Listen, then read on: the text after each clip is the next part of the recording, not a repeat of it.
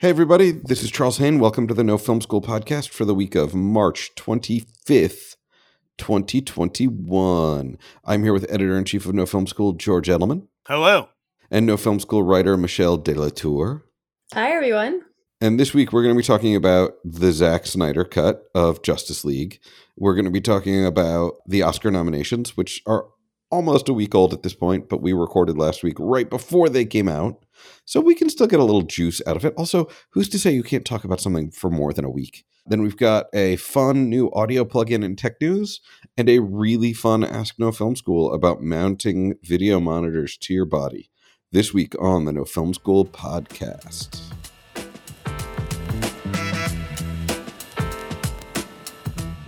All right, so the very controversial for so many reasons, for content reasons, for formatting reasons. I saw so many memes about the fact that it was reformatted to 4:3.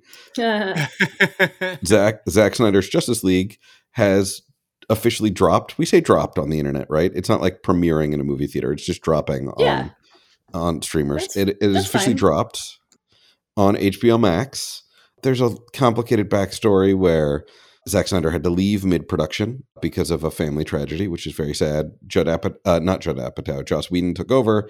Joss Whedon apparently was a total asshole, and there were all sorts of lawsuits about what a dick he was.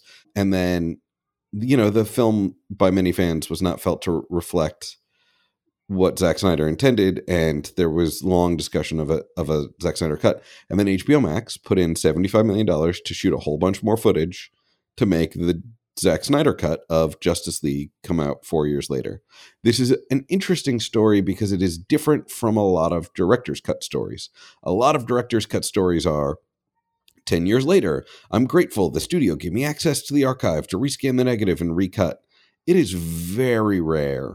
In fact, I can't think of an example where someone's like, 4 years later, I got an extra $75 million to shoot additional footage to make an alternate movie. Like, it is there another example that I'm missing where somebody got that?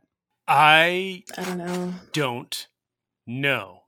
But what I do know is that in the history of film, there have been many, many, many director's cuts and extended editions and versions that were revisited. We've talked about some of them here before, and most of our audience, I'm sure, is familiar with many of them. It is not unheard of, obviously, for there to be something that prevents the original vision to be completed by the person who had it. And obviously, there are many instances where somebody could go back and try and piece things together. I mean, famously, Orson Welles a number of times. I talked to Walter Murch about going back and recutting and working on Touch of Evil.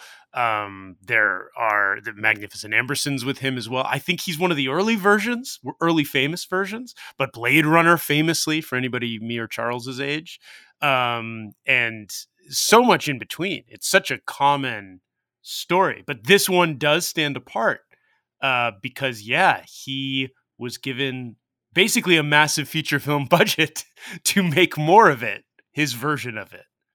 And it is an interesting thing. Like, will this happen more often?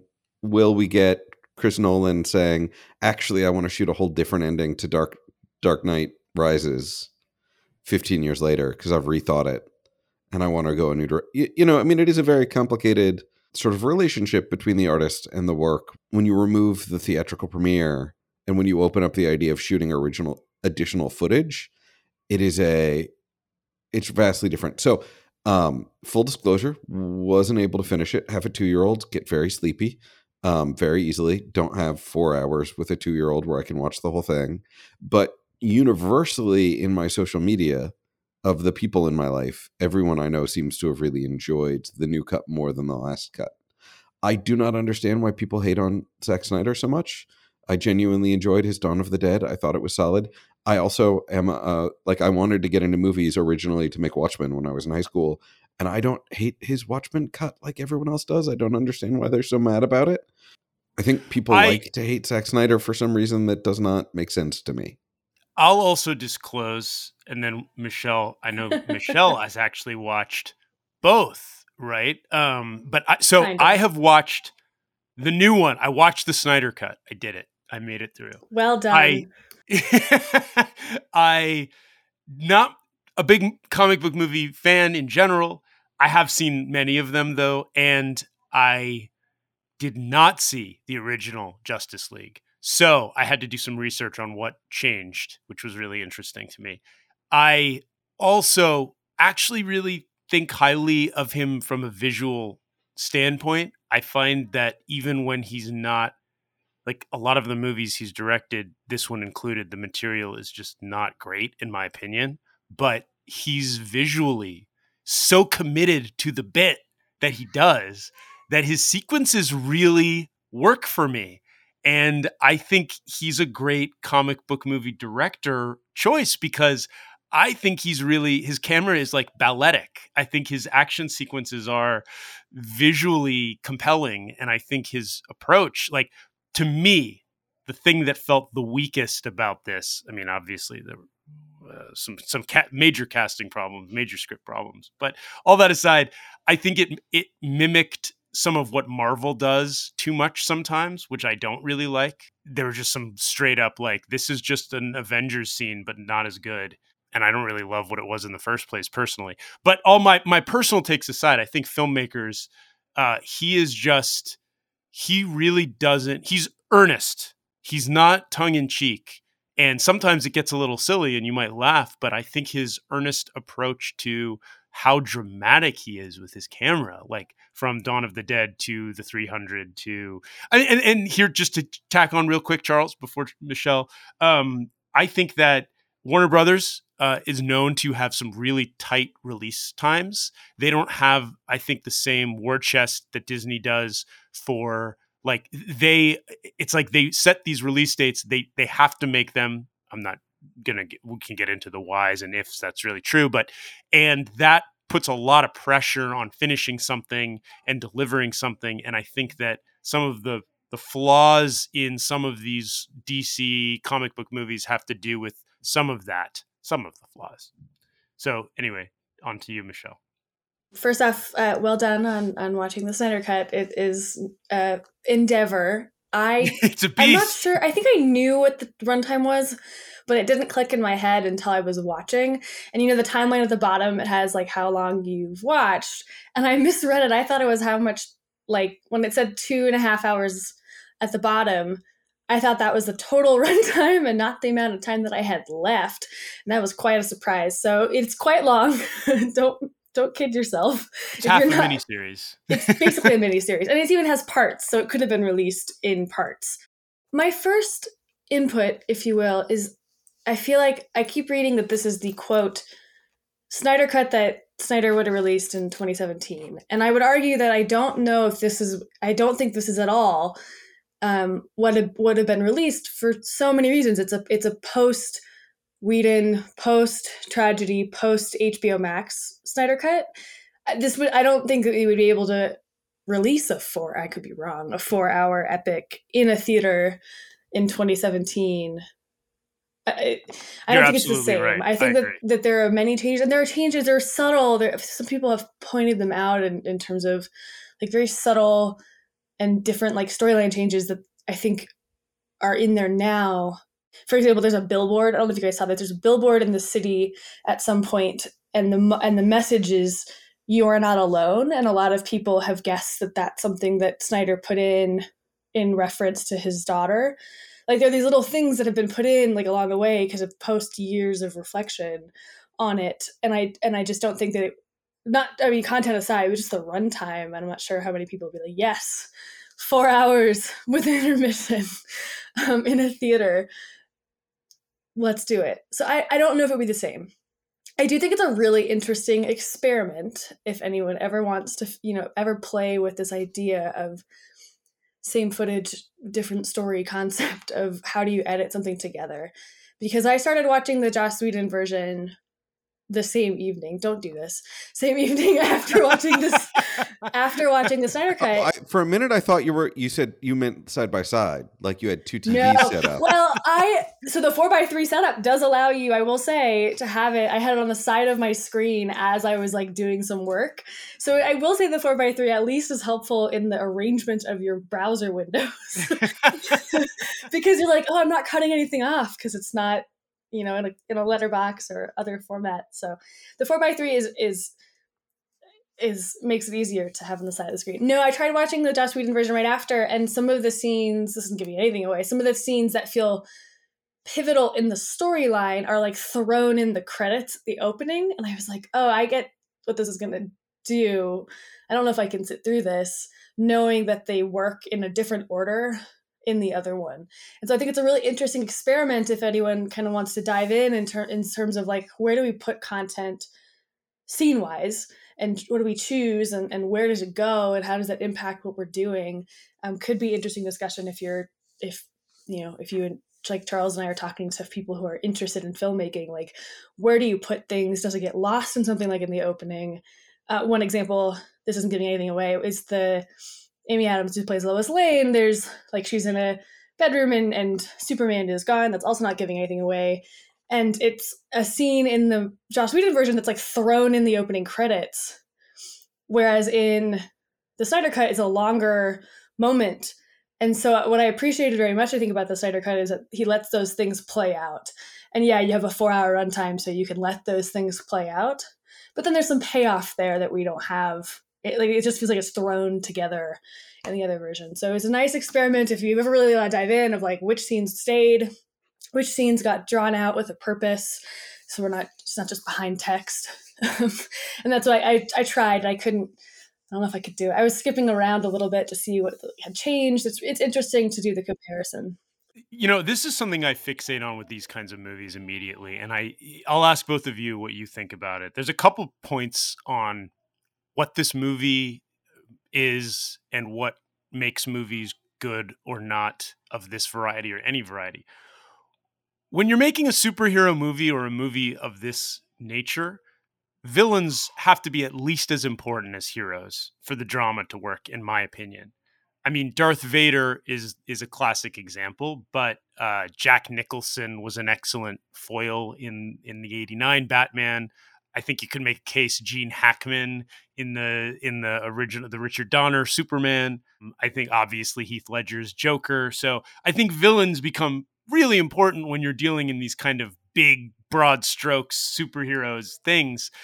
The villains in this movie feel strange on many levels, and I'm not sure like the main one just is. I know that DC and Marvel have independently pre-existing very similar villains, but he just seems like another version of the guy in the Avengers movies.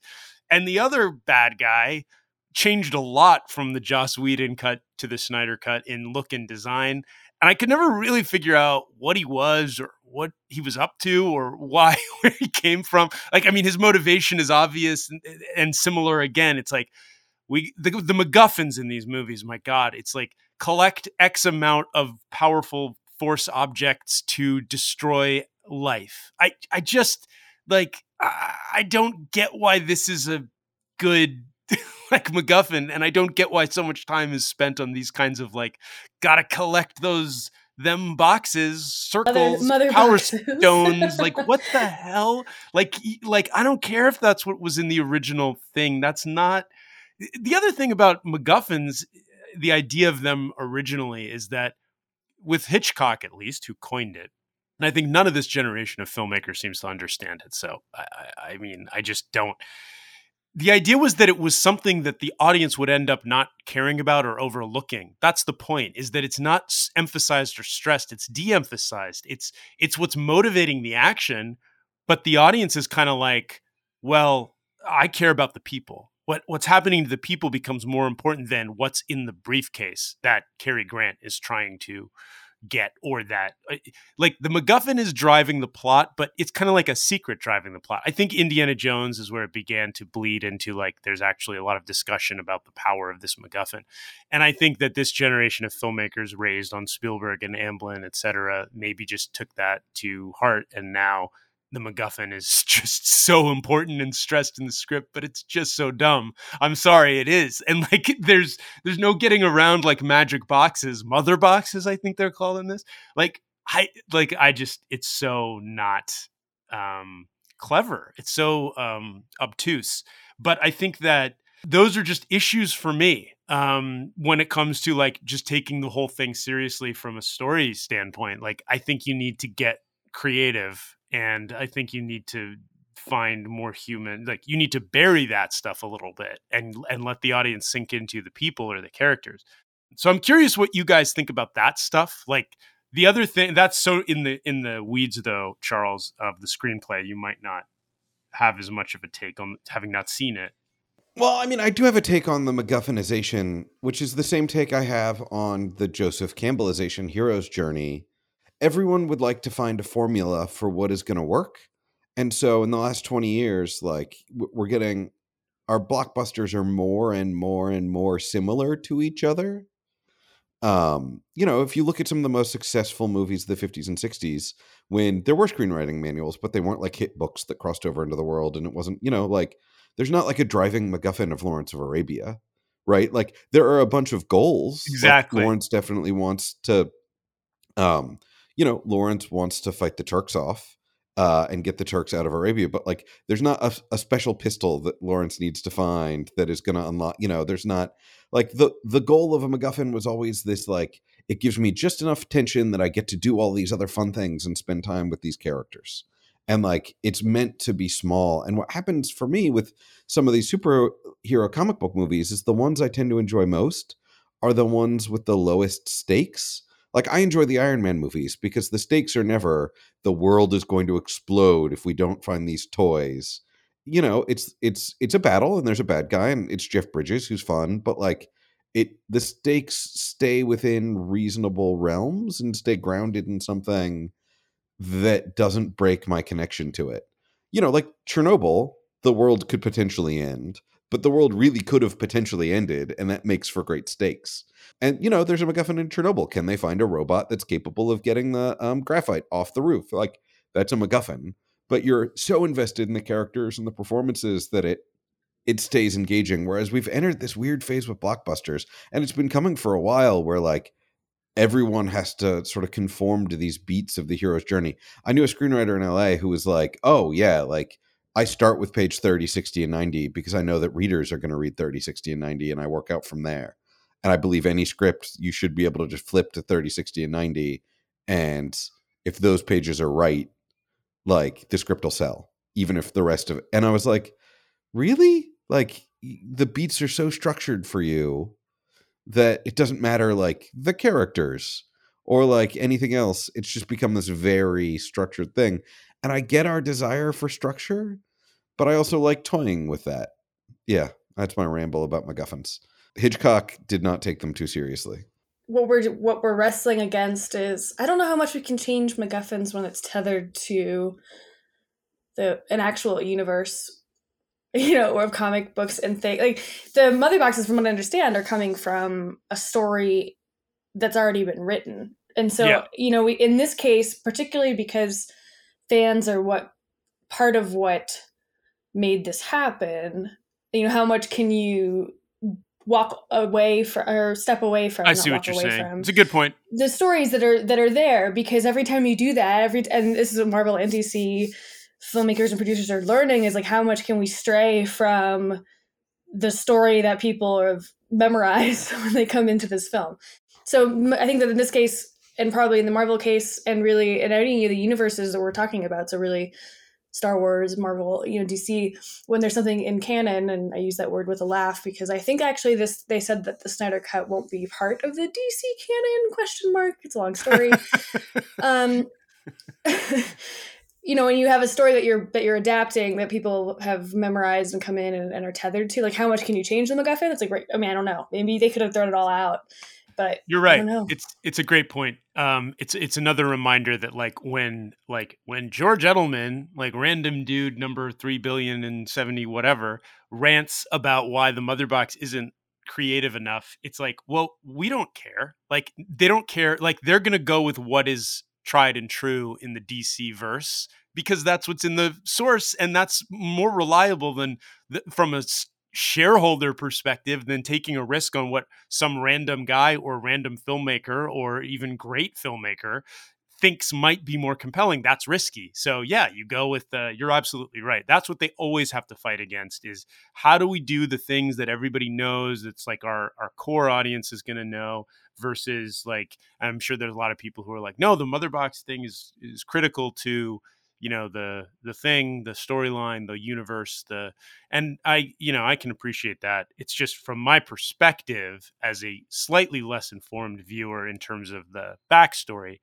there's just another, like you talked about Iron Man and stakes and stories, and I just am reminded of I really think Patty Chayefsky is one of the great screenwriters of all time. And I remember reading something he wrote once about where he was like, you don't need big stakes for there to be high stakes. Like he was great at writing really compelling stories about like a shopkeeper, like a single shopkeeper who is having trouble staying in business. It can become so compelling and interesting without there ever being life or death on the line. And I think that something that happens is this sort of disease of more, where I'm not saying you need to make a Superman movie where it's all about just keeping the Daily Planet in business, but I'm just saying that, I would like, watch that. because right, but like print is dead. What are they going to do? Like, I mean, it's more like, can you find a way to make a single event instead of constant cataclysmic universe shattering firing of the entire city into rubble? Can you find a way to make simple human things compelling? Because they try when they're like, well, it's about a relationship this guy has with his dad or his loss of his, but it's like, but that isn't really what we're talking about. What we're talking about is like story stakes that are small scale that become important. And I don't think the filmmakers get to choose, because I think that the studios demand a certain level of moreness. Like we need massive action sequences, and we need, but these are the challenges that the filmmakers, like I read the other day, Emerald Fennell, who is nominated for an Oscar. I saw that she's being circled for a DC film next, a character in the DC universe. And I saw a lot of outcry on Twitter that was just like, wow, this is what happens. You make a really great movie like she did, that is a big deal, and she's nominated for an Oscar, and she's been a great TV writer for a while, and she's a rising talent in this industry, and her reward, a DC movie. And I think everybody's kind of like, or at least a certain snob, like for her, this is great, and it's probably a big payday. It's probably a stepping stone. Maybe she'll do great things with it. I don't know. But just from what we know from where we sit, it's a box in some ways. It's a challenge. We've written about it. We've talked about it when it came to Wonder Woman 1984 and other filmmakers. Like, we want studios in an ideal industry. Don't we want studios to go to her and be like, hey, what do you want to do? I mean, like, we want to be in business with you. We want to see what your ideas are. We want to work on your next we want to help make your next project. Instead of saying, hey, we have all this IP. Here's this like superhero that a lot of people probably haven't even heard of, but like, we're going to make this movie. Do you want to do it? I just think that then she's going to be in the box of, how quickly can she turn it around? How big can her set pieces be? How many cities can she level in the denouement? Like, all that stuff. Do we know that that didn't happen? Did they come to her and say like this was the film that they wanted her to do, or did they come to her and say, I have no idea. No, I mean, I don't know. Maybe maybe she told her agents. She was like, you know what I really want to do? There's this DC character I love that I want to yeah, make a movie about. I'm Maybe. not Could sure. be. I mean, I'm not saying that isn't exactly how it goes. I don't know the whole story. I just saw the reaction was like, oh man, in the internet verse, which of course we don't need to stress the value of internet reactions ever. But I'm just saying that this is a bit of a pattern, as that we know. Patty Jenkins was like, these are some good, very talented rising filmmakers. I would like to see them get to make more. Like, what's Chloe Zhao going to do next? I hope not just a Marvel movie or a Star Wars movie. I hope something else that she came up with.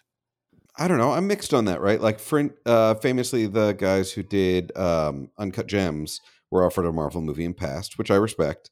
But I'm also not going to fault anybody for seeing that as an avenue to bigger things. I mean, Chris Nolan did little indies that were great. Following is solid, and obviously Memento is phenomenal, and even the Insomnia one is fine. It's not as good as the original, but it's still pretty fun. Pacino's okay. And then he did DC movies, and now he gets to do these weird ass blockbusters like Dunkirk, which you're like, if that's a path, I don't think it's the world's worst path to getting autonomy in the industry to prove that you can handle a bigger thing. I agree that it is frustrating that in the 80s or 90s, you could totally go from like one amazing indie movie to a huge studio movie that doesn't have to be part of IP. But considering how rare it is studios touch stuff that isn't IP these days anyway, if going through an IP step is part of your journey, I'm not going to fault anybody for it. I think that's okay. I do not fault the film. I just want to be clear. I agree. I do not fault the filmmakers. Like, this is their opportunity. Like, they should do whatever they want to do and take like, and if it's, I want to see an Emerald Fennel superhero movie. I think that'll be fascinating. Yeah, I do too.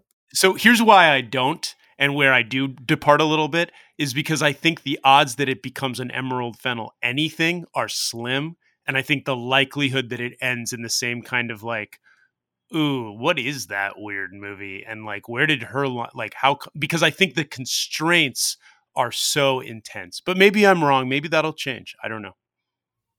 Well, who has managed, since Nolan, who has managed to use genre as a stepping stone to a more independent career, right? Like, famously, Coogler, right? Yeah, he's a good example. Yeah. I mean, more often than not, I feel like you get a thing like Rian Johnson, where a lot of people love what he did and a lot of people hate it, but it was like or Paul Feig did a Ghostbusters scene. Like, I think sometimes these very talented, unique voices get very boxed in by IP and the demands of the studio and the demands of the IP, and then we end up maybe unfairly criticizing them because their name is on it, and it's like, well, I don't know. With Rian Johnson, I think it's the fans that didn't. I think the studio let him do an amazing movie that I still love. That the fans were like, Star Wars didn't fit into little Star Wars box. Angry. And I just alienated all of our listeners. Moving on to the Oscars.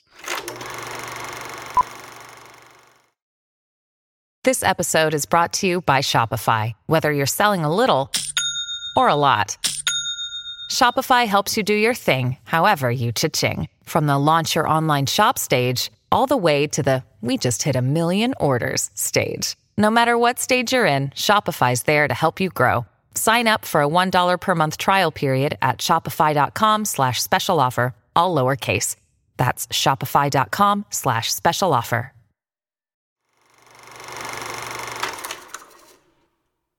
The next thing we need to talk about this week, we are a little late to the game after alienating all of our fan base to talk about the Oscars 2021 nominations. These are historic Oscars for lots of reasons. First off, movie theaters weren't a thing last year. Certainly not during traditional Oscar season. Most Oscar movies are obviously released in the fall and winter so that they can maximize the marketing spend of they're being marketed in December through February when the ceremony is. You don't want to split up your marketing spend and try and push a movie in February one year and then February the next year. That is complicated. And so we have a very interesting round of nominees.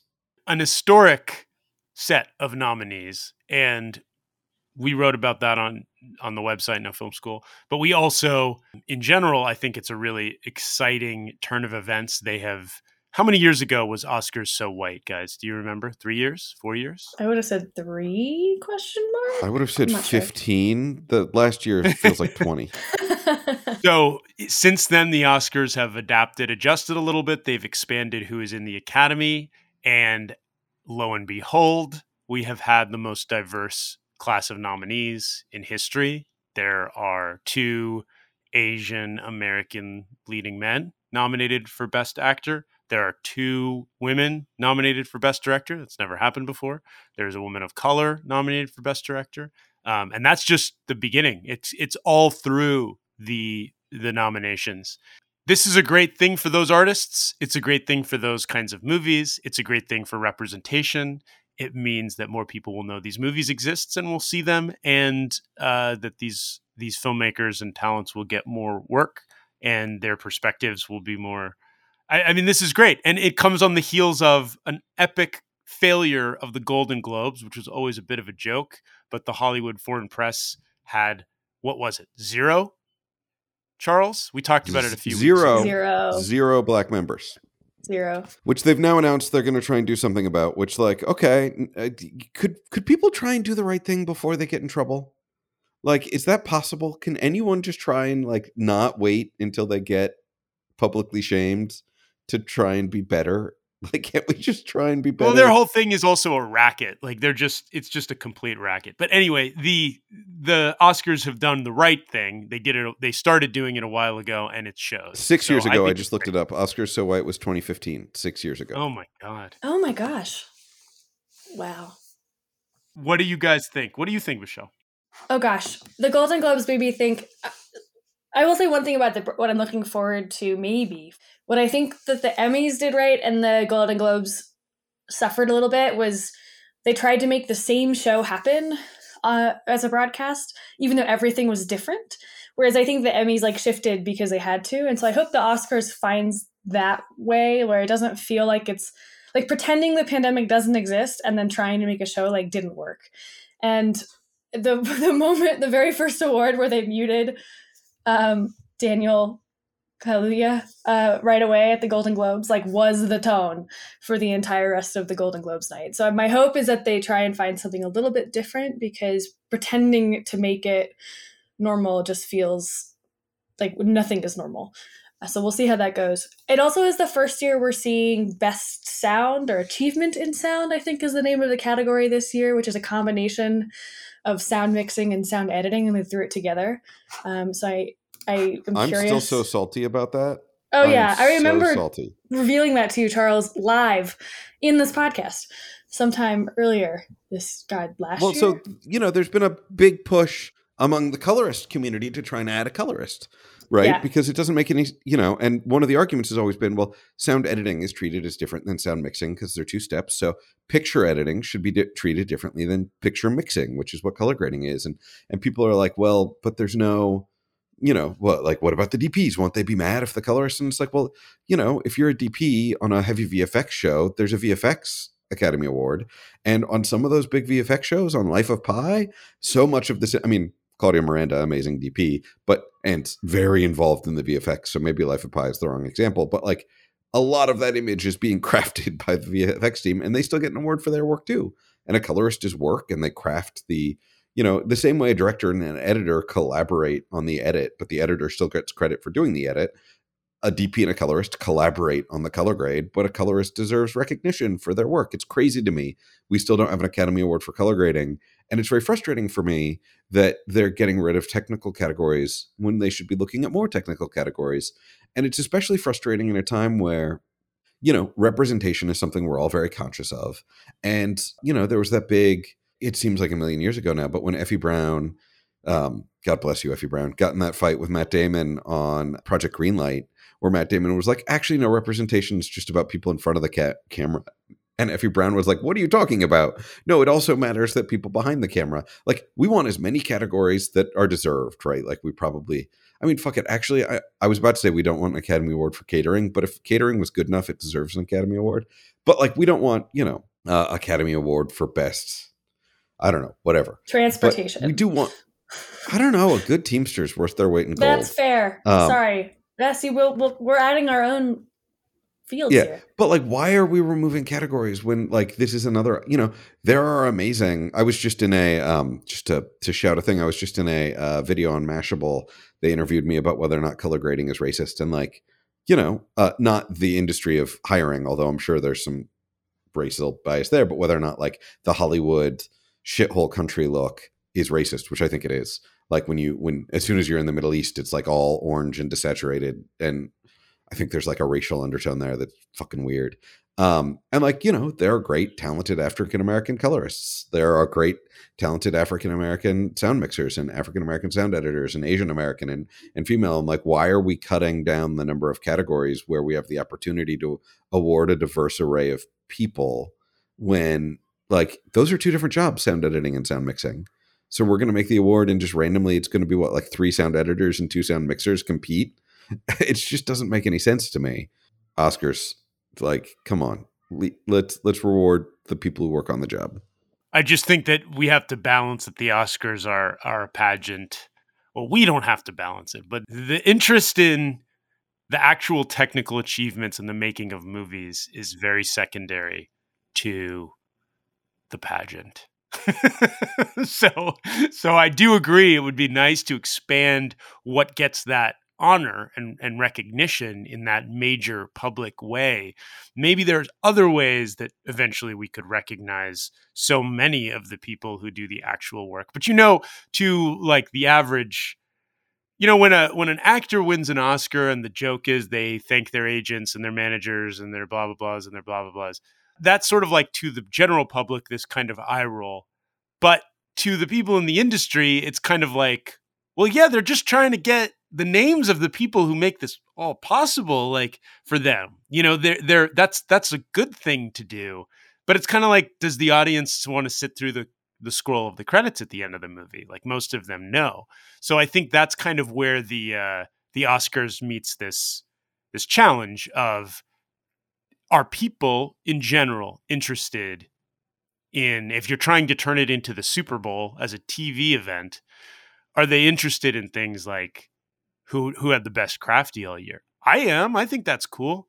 But I think that as far as like TV ratings and the show being 3 hours, like, they always talk about how the show is too long and it's bloated and it's this. And it's like, well, if you're trying to actually recognize and honor everybody who's making movies, then maybe it needs to be longer.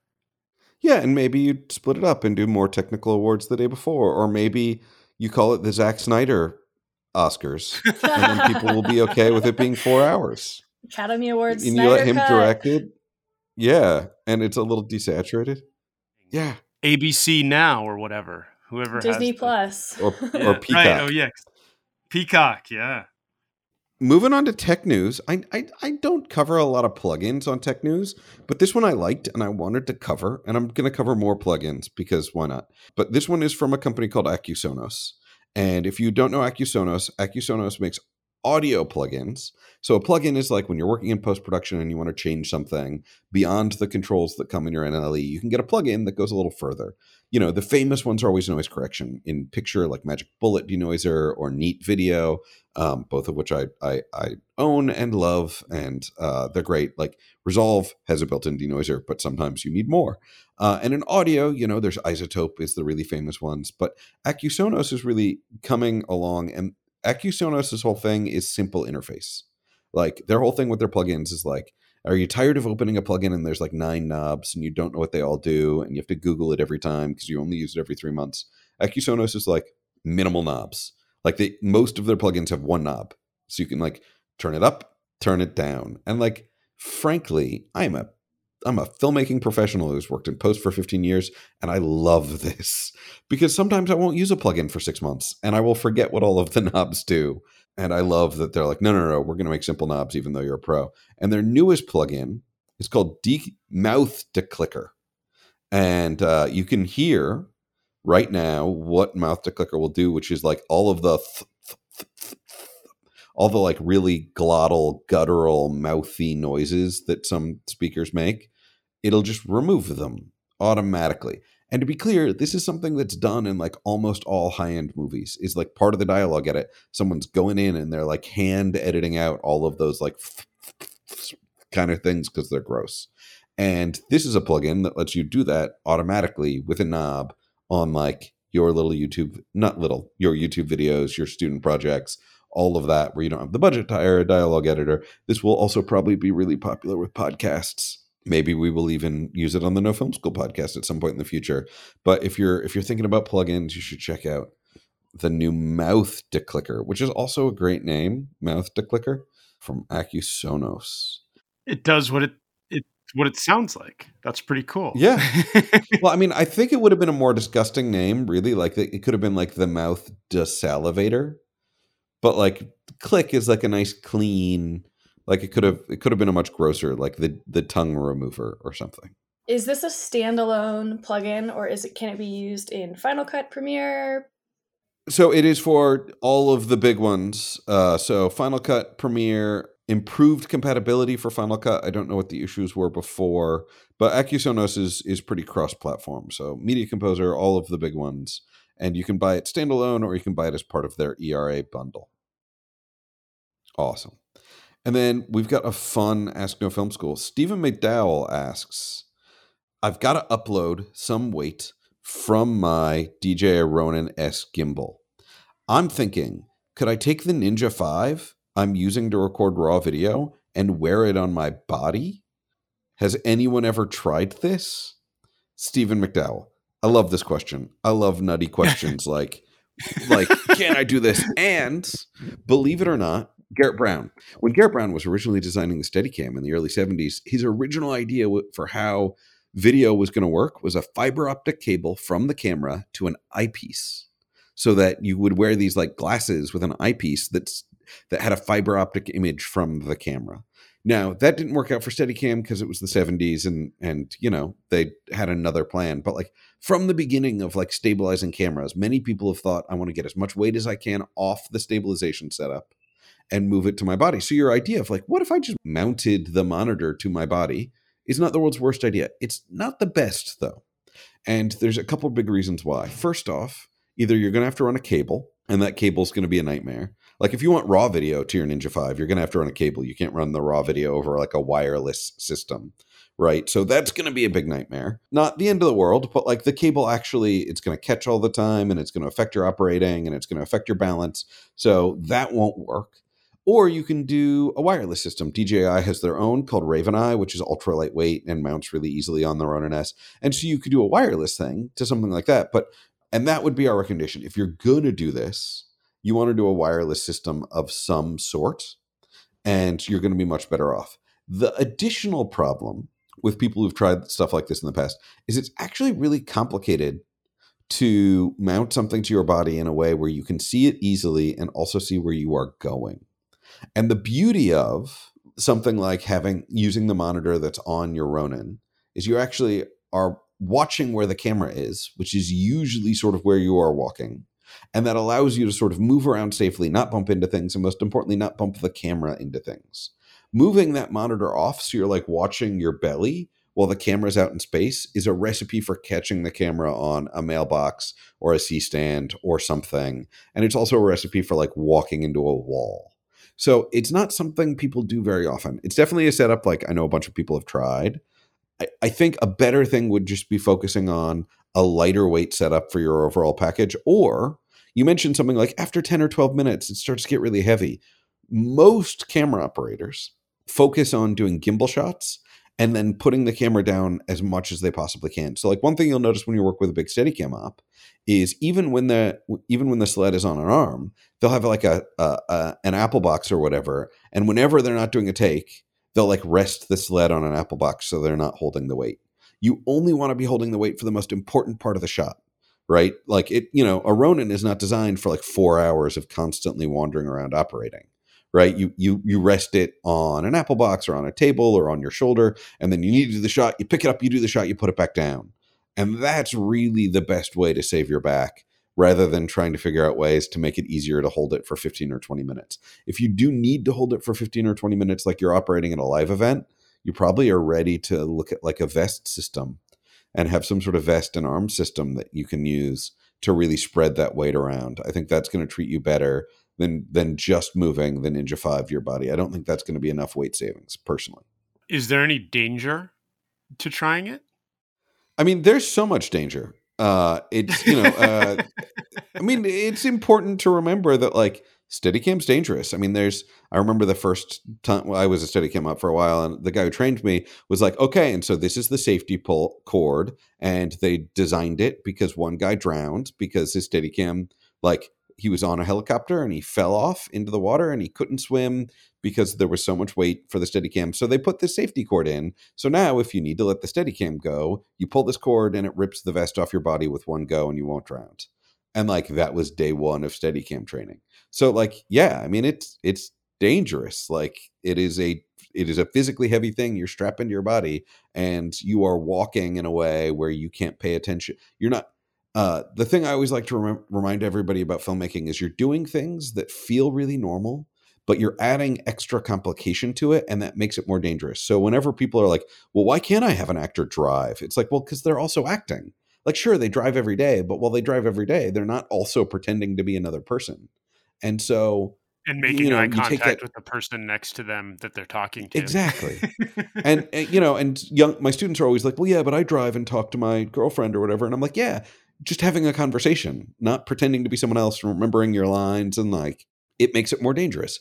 And so Steadicam is dangerous. Like, I don't know any anecdotal stories of people walking off buildings, but I guarantee you people have walked backwards off of a step, right? Because you're walking backwards doing your Steadicam shot, paying attention to your shot. And that happens all the time with Ronin too. I mean, always work with a spotter, have someone behind you, hand on the back, watching where you're walking, like stay engaged with all that. Like, please don't I would, for me, strapping the monitor to my body would seem more dangerous, not less, because all of a sudden it's in this fixed position where I'm looking at it. Like I'm picturing like an arm coming out from my belly. So I'm like looking down at the monitor and up at the arm. And it just seems like a recipe for disaster to me. I don't have much to add so much as safety first. Yeah, no, I mean, I agree. I think that anything you try to do on your own I think it's good that he's asking, or the people are asking these kinds of questions, because going out and just doing it and then getting hurt or breaking something expensive would be pretty bad. So good to think it through before trying it. You can find me on the internet at charleshane.com and Twitter and Instagram at charleshane. This is Michelle DeLatour. You can find me on Twitter and Instagram at MDELATEUR. Shout out to the Adaptarian who sent along a projector lens that I'm playing with that's really fun. So that was a great find and playtime for me. Doing some writing as well. Get in touch if you'd like to chat. Good luck to your March Madness brackets, which are all busts now, I'm sure. And March Madness is referring to the basketball tournament, but not to the Snyder Cut, even though they're released at the same time. It's good to be back. Thank you for having me. Thank you for being back, Michelle. I hope we can have you on more regularly. And I'm George Edelman, editor-in-chief at No Film School. You can find all the stories we talked about and more at nofilmschool.com. Like us on Facebook, follow us on Twitter, like, rate, and subscribe to the podcast. Let us know what you think of the Snyder Cut and all the things we talked about. We'd love to hear from you. Thanks so much. Later.